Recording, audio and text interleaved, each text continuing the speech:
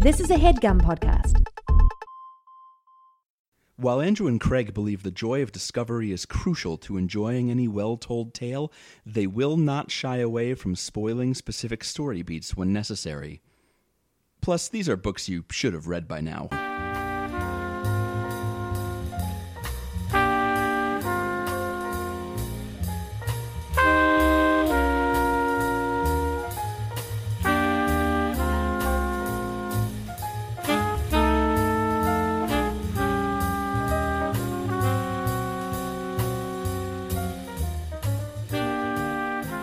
So we're here.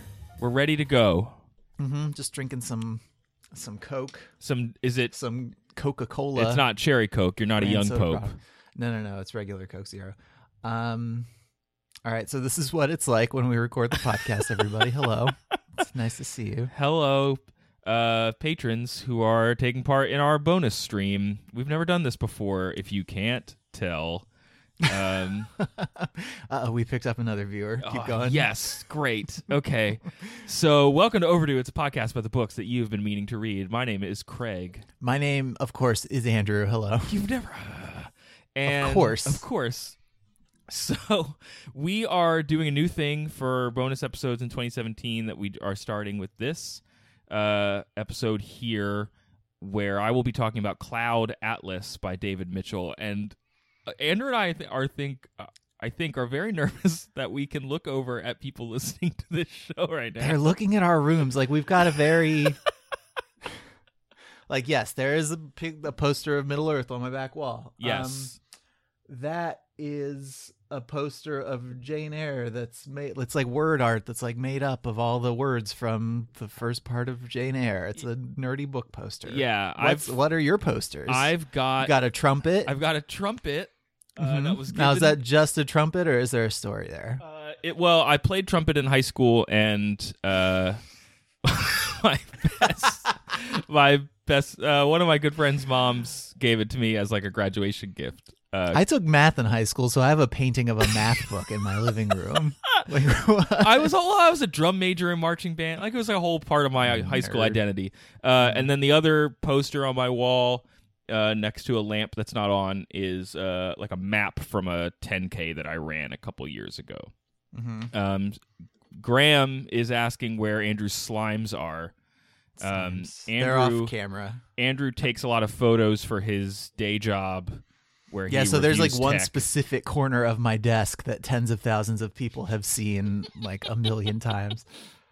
I appreciate when like text conversations with me make it into your reviews as you're like messing with messaging apps. So I feel like that hasn't happened as often recently. Well, I'm sorry. I'll have to make sure that I up the ante. So we're doing a bonus episode, book podcast, right? Yeah. For our book podcast, where one of us talks about a book, the other person he listens to Sits and listens quietly. And we're doing this different as a live stream, so we may occasionally, if something comes up, we may check the chat for a question or reference that. But other than that, we're going to try and do the show you know and love. Yeah, I've got it up and I'm looking at it. So if anybody says anything cool, we can address it. Okay, but it better be cool. You make it cool. So as I said, I read Cloud Atlas by David Mitchell. It was recommended to us by one of our patrons, Ken Lee. And if you are not listening to this stream and you want to in the future, you can find out more at patreon.com/overduepod. Andrew, this book was published in 2004 and was made into a movie. Do you know who was in that movie? In 2012. All right. It was by the Wachowskis. Yeah. And this was after their heyday, which of course was Matrix and the Speed Racer movie. That was not a bad movie, to be honest. Wasn't it? It was fine. Wasn't it also like 48 minutes long? Yeah, that's probably true. Okay. It had Tom Hanks in it. It did. Sir Tom Hanks. It had Halle Berry. Uh-huh. It had Hugo Weaving. Yes. It had some other people in it. I sent you a picture of the poster so that you could have a real good reference point for what Tom Hanks was doing in that movie. He's got henna tattoos on his face. I don't know what he's doing. He's kind of... And Halle Berry looks really worried about it. Who's the guy below him who looks like David F. Tompkins in a Abraham Lincoln hat? It might be David F. Tompkins? Paul F. Tompkins? Paul F. Who's David F. Tompkins? I don't know. This podcast is off this the is going rails. really good. See, normally this is the kind of thing that I could edit out to make myself sound less stupid, but there are people just sitting in the room staring at us. So. Yeah, that's true. So we should start talking about David Mitchell, right? Do the thing. Maybe that's where I got David from, because we were already talking about somebody whose name is That's David. definitely where you got it from. Mm-hmm. What do you So know David- about him? I know he was born in 1969. I know that he is not the comedian David Mitchell. Oh, okay. I didn't know there was a Who- comedian David Mitchell. There's a British comedian named David Mitchell, and if you've ever seen that meme floating around on Twitter where it's like somebody dressed up as a Nazi who's asking if they're the baddies, Oh, okay. Yes, that's him. That's Okay. David Mitchell, the comedian. So not the guy who wrote Um, this book. No, David Mitchell, the bookman, Yep. has written a total of 7 novels. Cloud Atlas, which was published in 2004, like you said, I think. Mm-hmm. Number 9 Dream, published in 2001. Those are the most famous. Yeah, his first novel was Ghost Written in 1999. And that's the name of the novel. It was not a ghostwritten Oh, sure. novel. Mm-hmm. He has a habit of naming books after songs by people who have been married to Yoko Ono. So, Number 9 Dream is named after a John Lennon piece. He did that. And then Cloud Atlas was named after a piece by Yoko Ono's first husband, Toshi Ichigami. He wrote a series of piano pieces called Cloud Atlas. He says he probably can't duplicate this pattern indefinitely. Yeah, because she's been married to 3 people, and the last one was John Lennon. So, you don't. I just feel like you should have mapped it out a little bit better before deciding that's what the theme was going to be. Yeah, that's true. He's also written some opera libretti. A portion of Number 9 Dream was turned into a short film starring Martin Freeman called The Vorman Problem. Let me tell you, one of his operas was called Wake, and it was based on a fatal 2000 fireworks disaster. Whoa. Yeah, it was a fireworks explosion that killed 22 people. Whoa. And the blast could be felt 30 miles away, or Oh my gosh. 19 miles. I forget miles and kilometers. They're basically the same. They're basically the same. He spent time in Japan and Sicily after He lived in Sicily for a year and then taught English in Japan for 8 years. Uh-huh. And he has, with K.A. Yoshida, he co-translated Mm-hmm. a Japanese book called The Reason I Jump. And then he lives in Ireland with his wife and his 2 kids, and that's his deal pretty much. Did you see that in 2016 he buried a book in the Nordmarka forest in Oslo as part of the Future Library Project? Okay, I knew about the Future Library Project. I didn't know that you needed to take it into the woods so the White Walkers could come and get it. He literally buried a book that he wrote called "From Me Flows What You Call Time." Gross. And this the Future Library Project is it wants to collect one original work of fiction a year for 100 years and then release them at the end of the thing. So this started in 2014. Yeah, And the first person to put something in was Margaret Atwood. it was a book called Scribbled Moons. And I just, are you really putting your best stuff in this time capsule forever? Are you really putting your A+ Well, who's editing best it? work in this? Yeah, I don't. Okay, so who's editing it? Are you really putting your best work in there? Do you really think the world's going to be around to read your books in 100 years? Can you extrapolate from current trends and tell me that this is gonna end okay? Well, and is it going to sell well 100 years from now? Is what I have you anticipated the market for the book that you have written? I don't think you sell them. I think people take pilgrimages into the woods and they sit and they read all 100 of the stories and then they walk out and then somebody else can go in. Ah, yes, the Bookwoods. Mhm. Oslo's Bookwoods. Mm-hmm. The other interesting thing about Cloud Atlas in terms of its publication, I don't know if you came across this, Andrew, there's substantial differences between the U.S. publication and the U.K. publication. I read they took out all the use in the American version? No, it's or? not that. Okay, Some guy actually all right. wrote a 30-page academic paper about it because it's so different. the manuscript was sitting unedited at Random House for like 3 months because some editor like left and just like it was on his desk or something. And meanwhile, in the United Kingdom, Mitchell was going through the copy editing process and making a bunch of changes. And those changes never got sent back to the U.S. Mm-hmm. And then a new guy took over at Random House and was like, hey, you should make these changes. And he did. But they never like cross-referenced them. So there's 2 different versions of the book. And has either one emerged as the canonical version, or like to this day are the U.S. and U.K. versions just different books that were edited by different people? So I have quotes from him about this. He says, I really never dreamed back then that anyone would ever notice or care enough to email me about it, or that the book would still be in print 13 years later, let alone sell a couple million copies and be studied or thought about by academics.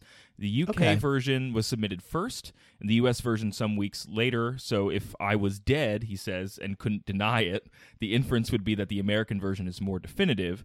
Being alive, however, I'd ask readers to view the difference between the versions less like a director's cut versus the original release, and more like 2 very slightly different versions of the same song, recorded with the same musicians, in the same room, at the same session, with differences of only a few notes and a few words, which you can only spot if you concentrate intently. So, like, that's a window into the mind of the dude who wrote this book. I guess I get his attitude. Yep. Mostly, but also... Who says, well, I finished this dumb book. Oh, I guess, the 2 people are editing it, whatever. Like, it's not a big deal. Who cares? No one's going to read this book anyway. This is stupid. He called it a lot of faff, which Sure. is not slang that I know. And he said that he has It's fluff, basically, but I think maybe a little more more dismissive. a little more British. Even. Yeah. Yeah. He has- a little more British primarily. He has a low faff tolerance threshold, he says. So he just kind of just went with it. And the American version is what actually got translated into French and what was used for the film manuscript. So, again, that's the one I read. That's the one we're talking about today. That's the All right. definitive version. So this is the U.S. edition of the podcast. Yes. Oh, good call. Good call. Mm-hmm. Mm-hmm. Graham says one version is the real version and one version is the weirdly off MP3 you downloaded from BitTorrent that said it was the real version. I feel like this did happen to me in the Napster days. I had so many where you download songs. some weirdly ripped, like an MP3 that had like skips in it from the CD that it got imported from. I have a song that is not by The Doors. What is it? The House of New Orleans or the House of the Rising Sun, which I think is like an Animals song. I don't know what? That my computer thinks is by The Doors, and I also have I downloaded like a dozen MP3s by college a cappella groups that are all attributed to Rockapella, which is not definitely not true. If any a cappella group exists anywhere in time, it's Rockapella. So let's talk about this book. Let's talk about the book. Let's talk about about Cloud book, Atlas the by David book. Mitchell, the author, not the comedian. Yes. So one of the most important things about this book is its structure. So we will go into it, and I don't know if it spoils anything about the book, but it's central to the experience of reading it. So we are going to talk about it. One of the characters that you meet is a composer in the early 20th century. His last name is Frobisher. And he is writing a piece that he ends up calling like the Cloud Atlas Sextet or whatever. And he refers to it as a sextet for overlapping soloists, piano, clarinet, cello, flute, oboe, and violin, each in its own language or key, scale, and color. In the first set, each solo is interrupted by its successor. In the second, each interruption is recontinued in order. Revolutionary or gimmicky? Shan't know until it's finished, and by then it'll be too late. I mean, I think pretty clearly yes, though. Like gimmicky, yes. Definitely gimmicky. Yeah. Revolutionary. So that is how the book is structured. There are a bunch of characters that we meet in chronological order, and at a certain point in each person's story, it gets cut off or you don't know what happens next and it jumps to the next story. There's a point in the middle where that story does not get interrupted, and then you work your way back, and each story gets like a resolution. I think there's either a poem or a short story or something that kind of inspired it. I'm trying to find it. It's a book by Italo Calvino called "If on a Winter's Night a Traveler," which I don't know if that's a poem or what that. It's a novel. Sounds okay. I was gonna say it sounds poemy. Yeah, what do it I sounds know? poemy. But Mitchell decided to have each story get like a closing. It sounds like that book does not like give a conclusion to each story that interrupts.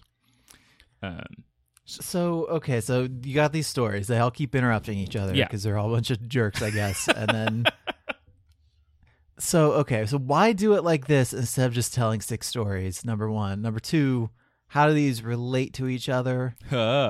And number three, like, are there stylistic differences, or are you just getting different perspectives, or like, are they telling one big story eventually, or what's the? Okay, that's a lot of questions. That's a lot just of answer all of those, and I'm gonna leave. Okay, you leave me here with the chat. I'll answer all those questions. Okay. First, they're not telling one big story.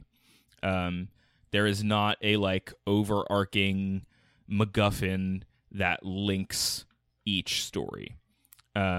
To your other question, each story does have a distinct style. So let me just run through the titles of each story. So we have the Pacific Journal of Adam Ewing. He is a like seafaring notary in the South Pacific, and this is taking place in the mid-19th century. So it feels like mid to late 19th century. So it feels not unlike Robinson Crusoe or Moby Dick or any of these like 19th century historical account stories. Seafaring notary, I'm just gonna say, sounds like an occupation you would come up with at like an improv night. Okay, we need a location. Grocery store. Grocery store. Okay, we need an occupation. I'm hearing check out, cashier. No, that's too obvious. Notary. Yeah, notary at the grocery store. And he just come back from a long voyage at sea. Okay, go. Listen, Laura, we gotta go back to the ocean. That's this is why I don't do improv. What was that? This is my seafaring notary. See, I would have taken it like a piratey direction. Oh, sure. Mm-hmm. Well, the thing about Mr. Adam Ewing is that he's not very piratey, even though he's on this like boat full of dudes that are not pirates, but they're scallywags. So that's the first chapter. We'll come back to some of these characters for some of the plot stuff. The next one is called Letters from Zettelgeim. It is about Frobisher, the composer. He is in early 20th century Europe. He has run away from London. That is an epistolary chapter. He's writing letters to his friend and lover, Rufus Sixsmith. Mm-hmm. The next chapter is called the next chapter is called Half-Lives, the First Mystery of Louisa Ray. It takes place in 1975 and follows a reporter doing some work trying to suss out a conspiracy with some nuclear plant. Then we jump to the present-ish day for the ghastly ordeal of Timothy Cavendish. The Louisa Ray story, feels like a potboiler. It feels like a mid to late 20th century thriller. There's a very specific, I'll say it again, MacGuffin that she's going after. She's trying to get these plans for this report, and there's like a whole conspiracy. Timothy Cavendish is written sort of like an absurdist modern novel. He's a book publisher that ends up getting locked in an elderly person's home, almost like it's an insane asylum. Some goofy circumstances lead him to that. Then we jump into the future, into future Korea, into this chapter called The Horizon of Sanmi 451, I believe it's called. Okay. Make sure I get that right. That is what I have here. Yeah, great, thank you. And Sanmi 451 is a fabricant or a clone that is employed in something called Papa Song's Dinery. which is like a fast food restaurant. Okay. And all the people. It does sound like a place, that you would go and they would sing to you as your food is delivered. Yep. Like a Johnny Rockets kind of, Yeah. but like off-brand. Like a crappy Johnny Rockets, yeah. And Korea at that point is called Neosokopros. It is what is referred to as a corpocracy. This feels like your classic near-future sci-fi novel. When I talked about Snow Crash a couple months ago, I actually like this whole section a bit more than Snow Crash in terms of kind of the way that you explore the present by like making up a future. And that is written as like an interview between Sanmi 451 and an archivist of the past. Then we get Slucha's Crossin', and the rest of that title is what? And all that happened after. Okay. What is it called? Slucha's Crossin' and everything after Thank you. is the complete with the apostrophes. Yes. So that is a post-apocalyptic Hawaii. A dude named Zachary who speaks in this kind of imagined English island dialect that has lots of apostrophes and words run together. He's telling a story to descendants of his or to people in a community that he lives in. So that's very different in terms of style. That is the pivot point chapter. So we get to this. So that's the story that gets finished, and then you start moving back Yes. through the rest. Then we start moving backwards. So then we go back to Sonmi.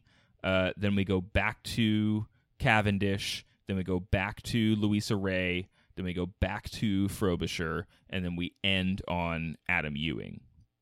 And here's how they're all linked, Andrew. Okay, yeah, because I was going to ask, like, why do it this way instead of just writing 6 stories? And I guess the answer, like the quick answer, is because people talk about it if you structure it weird. Yeah, at a very base level, by structuring it weird, he has lent a gravity to all of these stories that they probably wouldn't have on their own. Okay. I also think that he gets away with some things in these stories because he doesn't have to flesh them out further. Okay. By splitting them up and kind of butting them up against each other. So anyway, Like here's what kind of stuff? Sorry to keep interrupting. No, that's a good point. I don't want to let that go. Cavendish, that whole like, it's really absurd, the humor of it. So like Cavendish's story is he's a book publisher. He's like 65 years old. One of his clients is has some mob ties and publishes like a bad book. And they're at this party, and the one critic that eviscerated his book is there. So this dude like throws that person off a balcony, and they die. And Cavendish ends up making a bunch of money because now this dude's going to jail, and the book's really popular. Because that's how that works. Okay. So then Cavendish uses all that money to pay off some debts, and the guy's family or mafia ties show up and want more money from him. So he like flees and ends up like getting high on a train and signing his life away into this like elderly insane asylum. And then the rest of the story is him trying to like break out. Mm-hmm. And so like on its own, I don't know what that book would be if you just wrote that story, you know? Uh-huh. I think it might be a little bit more underwhelming than it is because it's actually a nice comic break from based on how absurd it is, and Cavendish is this kind of goofy character. Right. I think the chapter you could make the most out of on its own is the Future Korea Sonmi 451 chapter, just because she's really interesting and Mitchell gets to do the most world building there. Mm-hmm. So I want to come back to that. Let me tell you how they're all linked, Andrew. Okay, do it. So the book starts off, we get Ewing. He's writing in this journal. Every once in a while, he breaks it up as the dates change, like any 18th or 19th century book that you've read that pretends to be someone's journal. Okay. So then the journal cuts off mid-sentence at one point, and it skips into Frobisher. And someone sent us a message on Facebook. I don't remember who it was. Someone who works in a bookstore that was like, the number of people that come up to me and wonder if this book is broken, basically, because it does just drop off mid-sentence. You find out in a later Frobisher chapter that he shacks up with this composer named Vivian Ayres that he really respects and is working for as the guy's sick, so he's like writing his music for him, basically.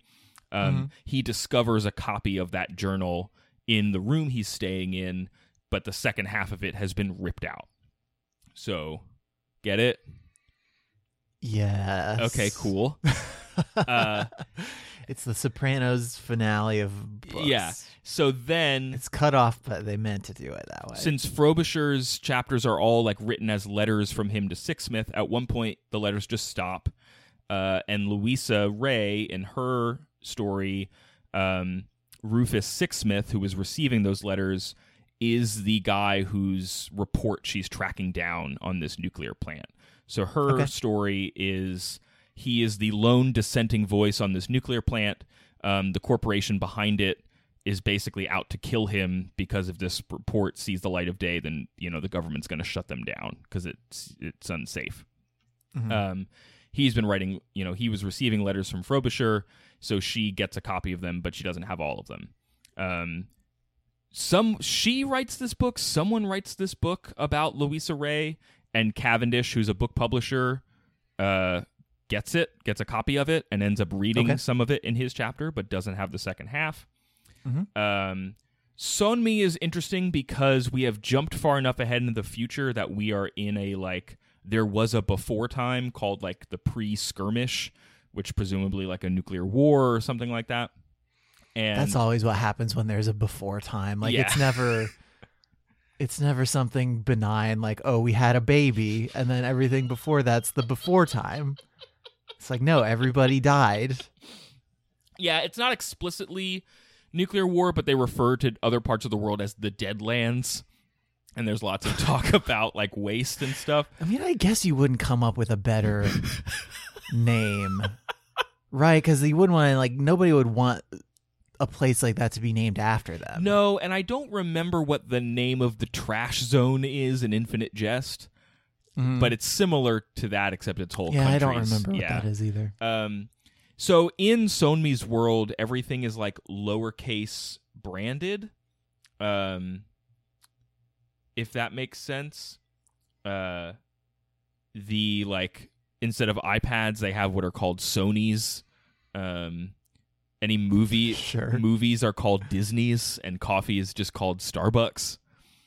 Sure. I mean, the last one I think already is true. I'm gonna go get some Starbucks. Right. But she's watching this Disney at one point, and it's a before time Disney, and it is someone made a movie out of Timothy Cavendish, out of his life. Okay. And then in the future post-apocalyptic Hawaii with our man Zach, his whole deal is his race of people are this peaceful farming community that is continually raided by a cannibalistic community called the Kona. And once a year, this technologically advanced group of people called the Prescients show up, do some trading with Zach's people. And one year, this woman, Marinim, comes and stays with them. And it's I'm going to learn about your culture. I'm going to stay here. Mm-hmm. And she has with her this Skype egg. It's called an Horizon. She can Skype to her people on her island. And she also has a recording of Sonmi, presumably what this interview was. Okay. And Zach's people worship Sonmi as if she's a god, so it's weird to find out that she was just a clone person from the past. Mm-hmm. Okay. And then once Zach's story wraps up, it ends with someone watching that holograph, so it goes back to Sonmi. Sonmi's story ends with her asking to watch the Disney again, so it goes back to Cavendish. Cavendish's story ends with him kind of escaping, and he gets the rest of Louisa Ray's story, so he publishes it. Louisa Ray gets the rest of the letters from Sixsmith to Nice. Zadelgeim finds the rest of Ewing's journal used to prop up the leg of a bed, which is why it was ripped out of the book in the first place. and then you're back in Ewing's story. So contrivances. Yeah. I guess it like without some kind of thematic through line, or maybe there is some thematic through line and we haven't talked about it. It still does feel like 6 stories kind of linked together superficially, and then I don't know, I'm kind of wondering what the book says, like what makes it a single book, like what makes it work as one book. Yeah. Let me hit you with a quote from Mitchell that's going to unlock this for you. Hit me. Literally all of the main characters except one are which that's a weird way to start a quote. Literally all of the main characters except one are reincarnations of the same soul in different bodies throughout the novel, identified by a birthmark. There's a comet-shaped birthmark on all of the characters. That's just a symbol, really, of the universality of human nature. The title itself, Cloud Atlas, the cloud refers to the ever-changing manifestations of the Atlas, which is the fixed human nature, which is always thus and ever shall be. So the book's theme is predacity, the way individuals prey on individuals, groups on groups, nations on nations, tribes on tribes. So I take this theme and, in a sense, reincarnate that theme in another context. So I can unpack that for you a little bit. Please do. So if you're right, so in the history chapter, in Ewing's chapter, we're in the South Pacific. He's a dude from San Francisco. So like he's encountering the Maori culture. In particular, he's encountering this group of people called the Moriori, who underwent what is essentially a genocide due to, British settlers and the empowerment of the Maori, who came in and like conquered them and enslaved them. The book kind of opens with Ewing seeing one of them, this guy named Atua, being whipped for insolence. That guy later escapes and like sneaks onto Ewing's boat. The thing about the Moriori is, and this is true, this is real about their culture. I did not know about them previously. They adopted a pacifist culture, that if you like kill someone, you are just completely ostracized from society. There's only like 2,000 of them on this island. And you basically would end up killing yourself because you couldn't survive in your loneliness and you had nothing to eat or anything like that. So the book then goes through cycles of people moving into other people's spots and inflicting violence on them. The other, you see this in particular in the Louisa Ray story and then in the Future Hawaii story. The Louisa Ray story is about this kind of corporate greed that is willing to enact like the potential of horrible nuclear disaster on, California, including its native peoples, Native American tribes, and then some groups of Hispanic communities in that area in Buenos Aires, I think, and how they are, willing to risk that for their own greed. And then in the future, there's this sense of like the parallels between the Maori and the Moriori are there in the Kona and Zachary's people, and then the like technologically advanced prescients are sort of like the Americans, British from the first chapter, kind of coming in like, do we change this culture? Do we just show up and observe it? Do we ruin this culture by observing it in the first place?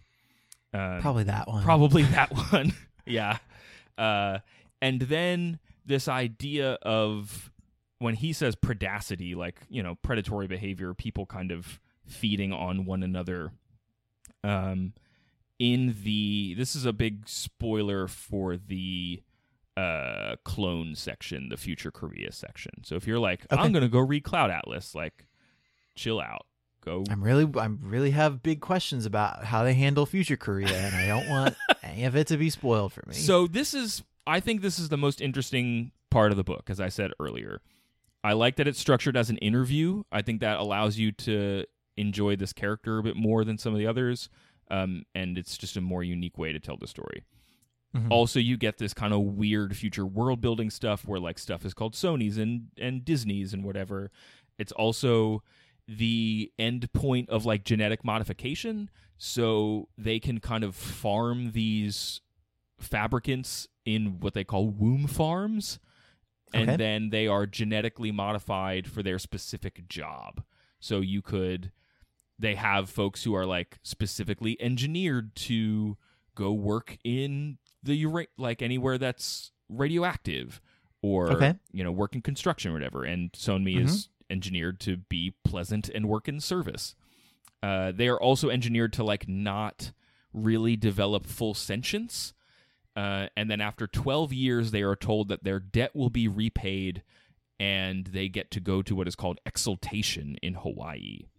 Okay. The big spoiler there is, what do you think? Do you think is real, Andrew? Do you think they really get to go to Hawaii? Probably not. What do you think happens? They probably don't go to Hawaii, and it's on their minds, or they're reading a story about it, or something sad and depressing. No, they take all the clones who've done their 12 years of servitude, and they just kill them, and then they chop them up and liquefy them and turn them into what's called soap, which is the food for clones. Oh, okay. I've seen this movie, I think. No, there was this, and somebody in the chat, Graham, referenced The Island, which actually is a ripoff of this like 70s movie, I think, that they did on MST3K once, called Parts of the Clonus Horror. And it was about this like complex of clone people. Sure. Who rich folks like had them raise, and then they could use their own clones as organ farms. Okay, yeah. And so whenever one of the rich people needed an organ from their clone, they would get a party, and then they would go to America. And instead of going to America, they would just get frozen in a big freezer, and they would just hang there until their hosts needed more organs. Oh no. Yeah. So it's sort of like that. The cannibal reference in terms of the fabricants need to eat what is this thing called soap, because they can't eat like normal person food, and it's a way to and you're not supposed to eat soap. You're saying? Well, human people are not. Like humans are not supposed to eat. No, soap. Andrew, I hate to break it to you. Stop eating soap. What if you like the great taste? Oh. The great new taste of soap. Yeah, I have the opposite of that genetic thing that some people have. Soap tastes like cilantro to me. Huh. Have you never heard of that before? No, I have. I just can't think of a funny thing to say about soap tasting like cilantro. Let's just move on. Okay, then. good. So in this way, this cannibal thing is recurring, because in the first chapter, when Ewing meets this guy named Dr. Henry Goose, his name is Dr. Henry Goose, and he tells Ewing about how he likes to bring back cannibal teeth from these South Pacific islands and then sell them to dentists who use them to make false teeth, and then laugh at rich people who have cannibal teeth in their face. It's a very specific chip on Mr. Goose's shoulder. And then you also have, the cannibals in the future Hawaii section as well. So this, like, people, like, not just thematically preying on one another, but, like, literally just eating but also each other. just eating each other, sure. And so the thing about this future Korea chapter that I think is really interesting is that this idea of slavery comes up, and how you dominate other people and who's in power, and how you propagate a hierarchy. Okay. There's this fallacy that so many references that the enslaved, she's arguing with this archivist whether or not the fabricants are actually slaves or not, and she says there's a fallacy that they don't have personalities. This fallacy is propagated for the comfort of purebloods, aka regular people. To enslave an individual troubles your consciences, but to enslave a clone is no more troubling than owning the latest six-wheeler Ford ethically. Because you cannot discern our differences, you believe we have none. But make no mistake, even same-stem fabricants cultured in the same womb tank are as singular as snowflakes. So, like, basically how people have justified slavery for all of human existence is just to come up with some technicality for why they're not actually people, so we don't need to worry Precisely. about it. Neat. I'm glad we cracked this one. Real glad that we cracked it.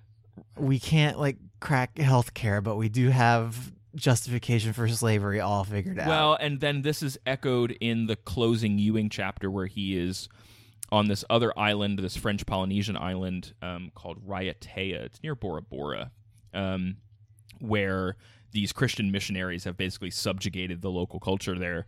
And this guy goes on a whole riff about this ladder of civilization where, of course, white people are at the top, and then like he puts people, you know, I think he says the Latin people are right below them, or the Italians or something.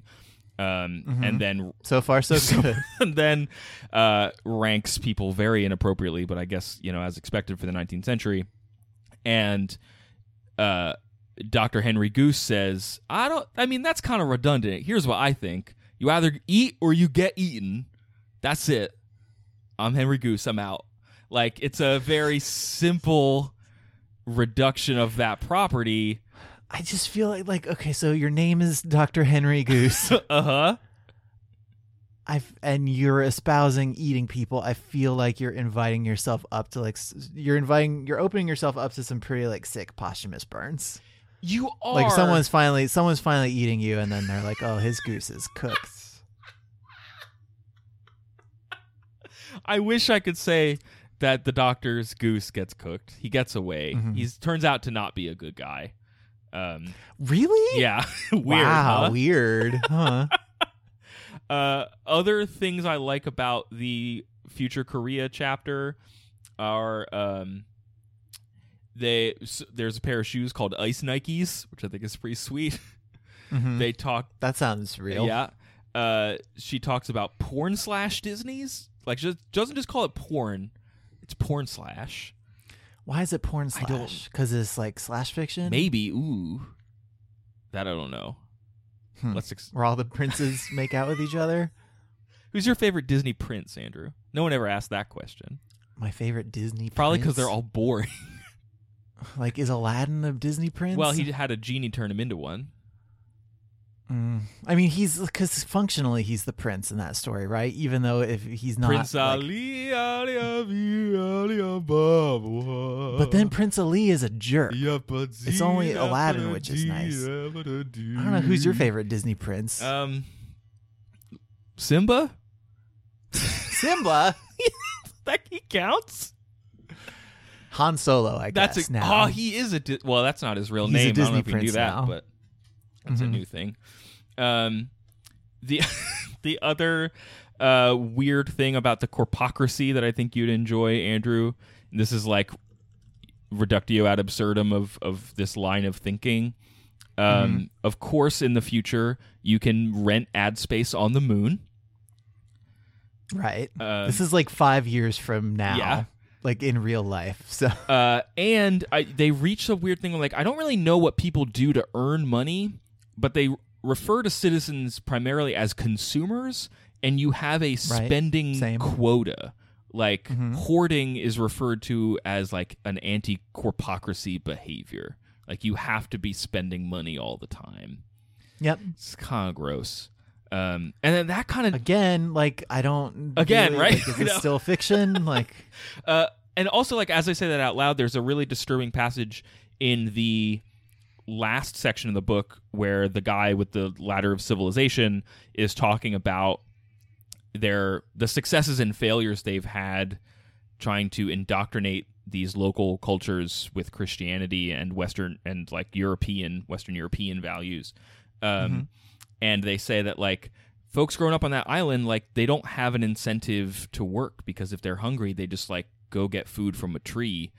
And if they need to hunt, they need to hunt. And if they need to build shelter, they build shelter. There's not like an idea of money because their culture is so isolated. And so what they do is they get them like addicted to tobacco so that they have an impetus to like earn money to buy more tobacco. And it's just really gross. It's only like it's a paragraph towards the end of the book, and I read it like 5 times. I was like, this is gross.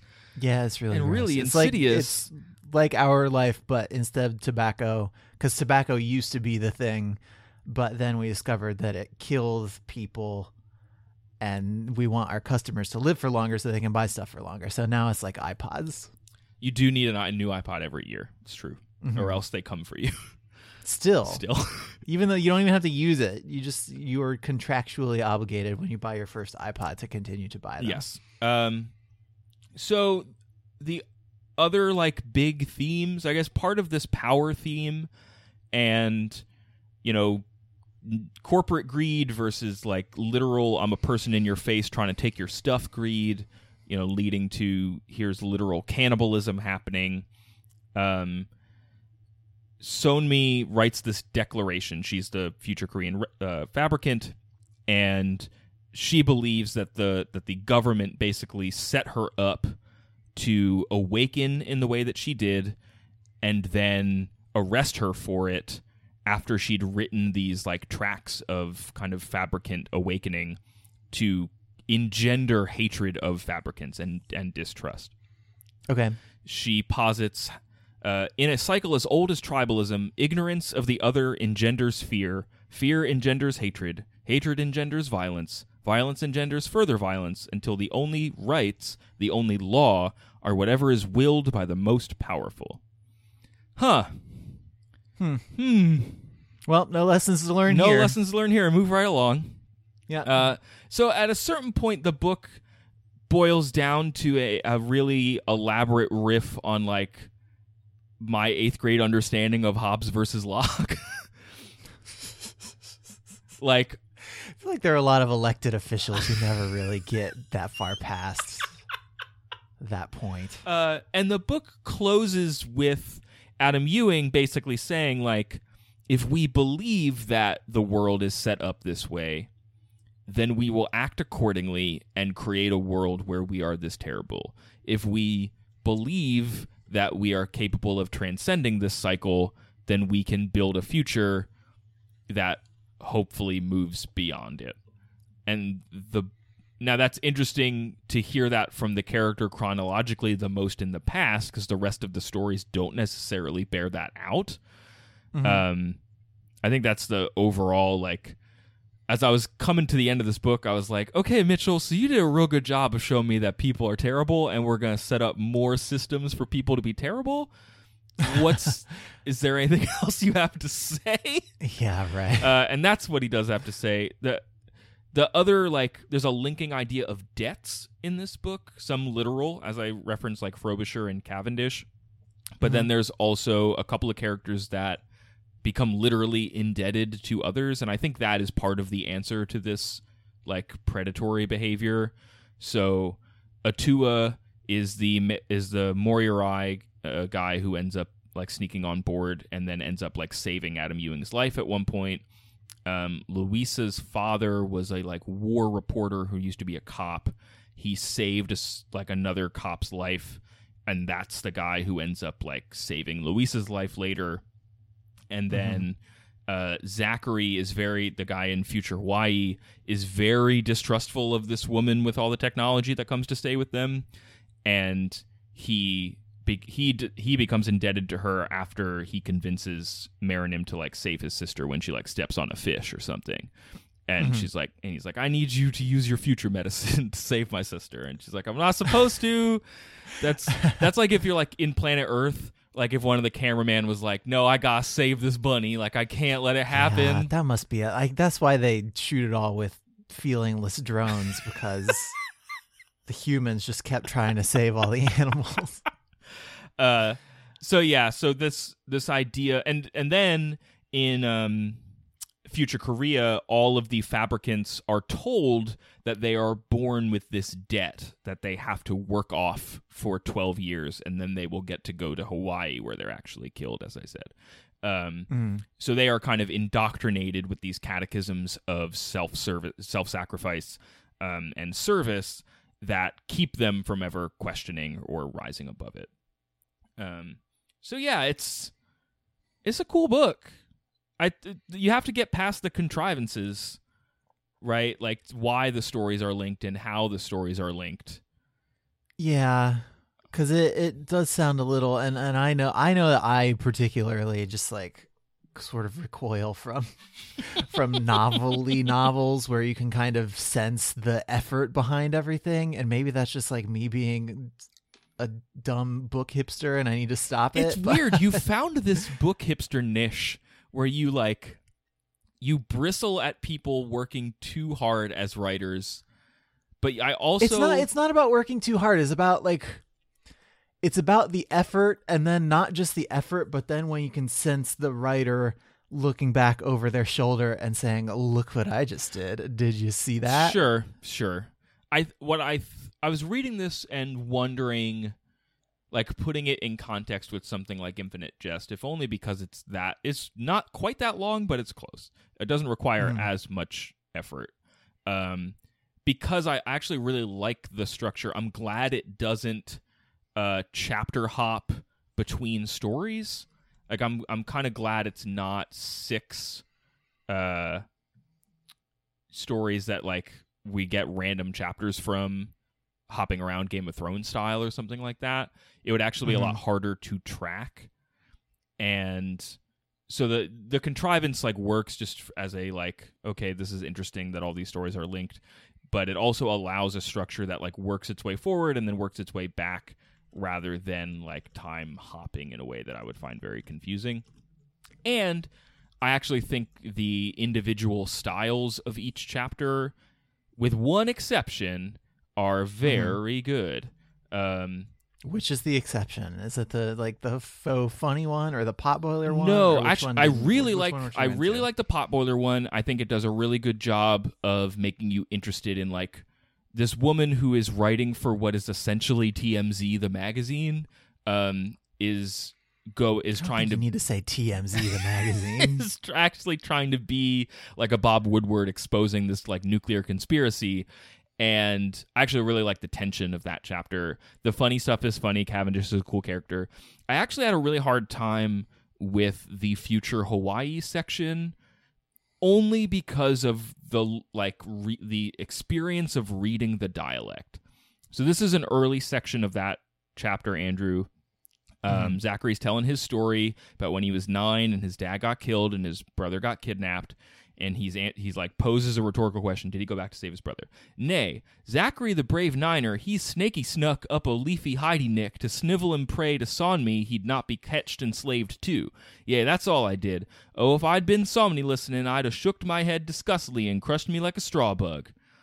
Now, I probably should have read that with a British accent, so... You probably should have read it like in a Jar Jar Binks voice, because that's definitely the vibe that it's got. Nays, I can't do that voice. Can you do that voice? Like me, I'm not even going to try, because I think it would sound even more racist than the actual thing. I think like after 10 minutes of reading in that style, I kind of acclimated to it and could kind of get through the white noise of all the apostrophes. But it is really tough when you're coming from someone who's so well-spoken and thoughtful as Sonmi.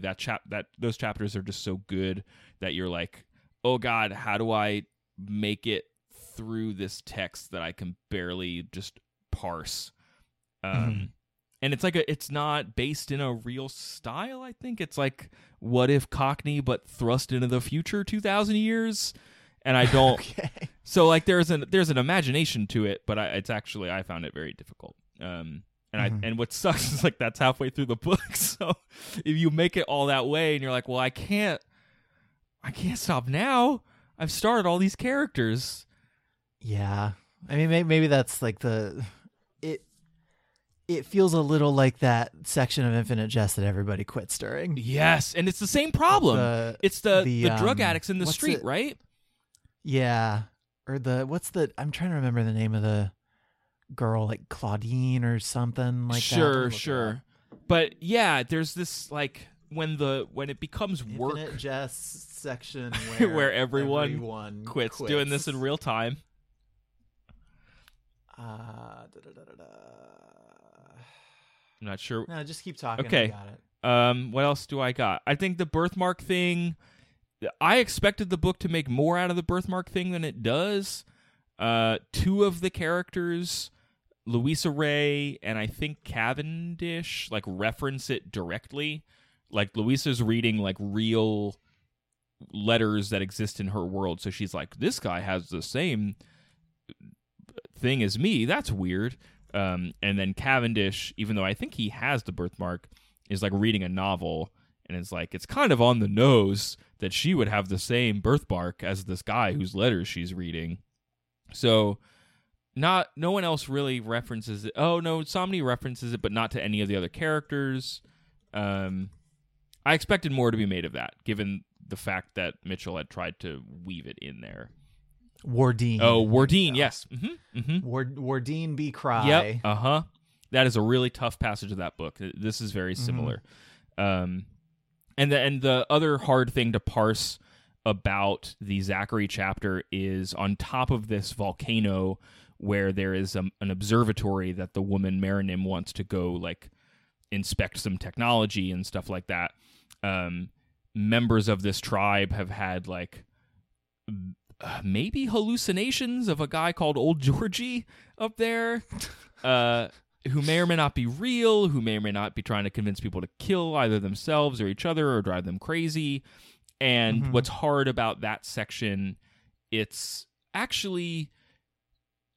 dissimilar from some of your experience reading 100 Years of Solitude, where there's like, okay, is this literally happening? Is this a thing that the character is feeling, so the author is giving it literalization for the reader? Is this a belief of this culture that I'm just supposed to take for granted as existing? And layer on top of that a hard to parse language, and it gets a little messy, I would say. Okay. But yeah, it's a book about whether or not a purely predatory world will consume itself, and what short answer, spoiler alert, is definitely yes. And what we could maybe do about it. So that's that. That's the book. Cool. So yeah, I hope that people enjoyed this experiment in bonus episode recording. It's I guess it's just like an early access thing, right? Like the earliest possible access to the bonus episode. Literally moment to moment access. I'm glad that folks got to see a failed joke in real time. That's always fun.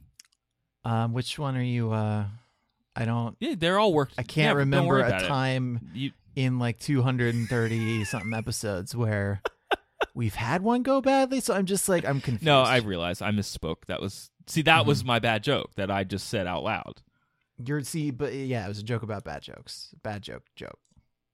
Inception. What now? Is that it? I think that's it. Yeah, that's it. Go do your thing. Oh, yeah. So this book, as I said at the top of the show, was recommended to us by Ken Lee. So thanks, Ken Lee. I really enjoyed reading it. I'm glad I got to tackle it for the show. If you want to recommend a book to us and make sure that it gets like definitely on our list, you can subscribe to our Patreon project at patreon.com/overduepod. Bye. You can also tell us what you... Have you never done this No, before? I'm doing it all weird.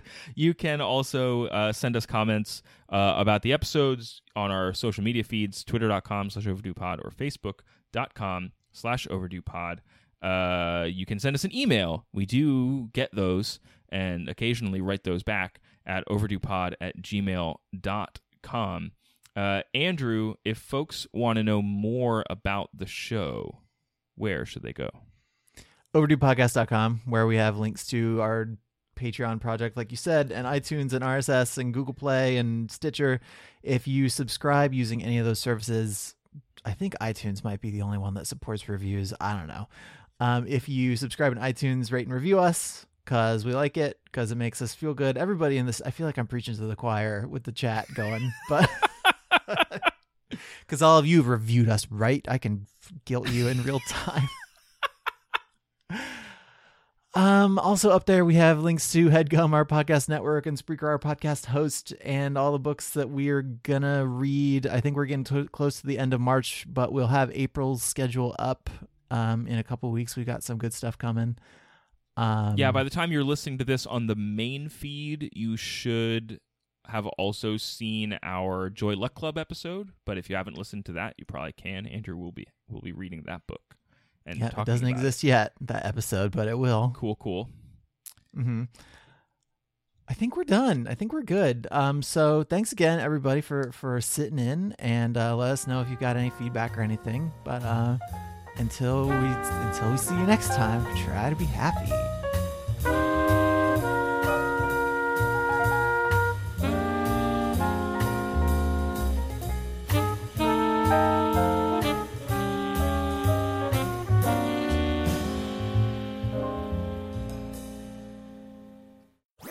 That was a HeadGum podcast.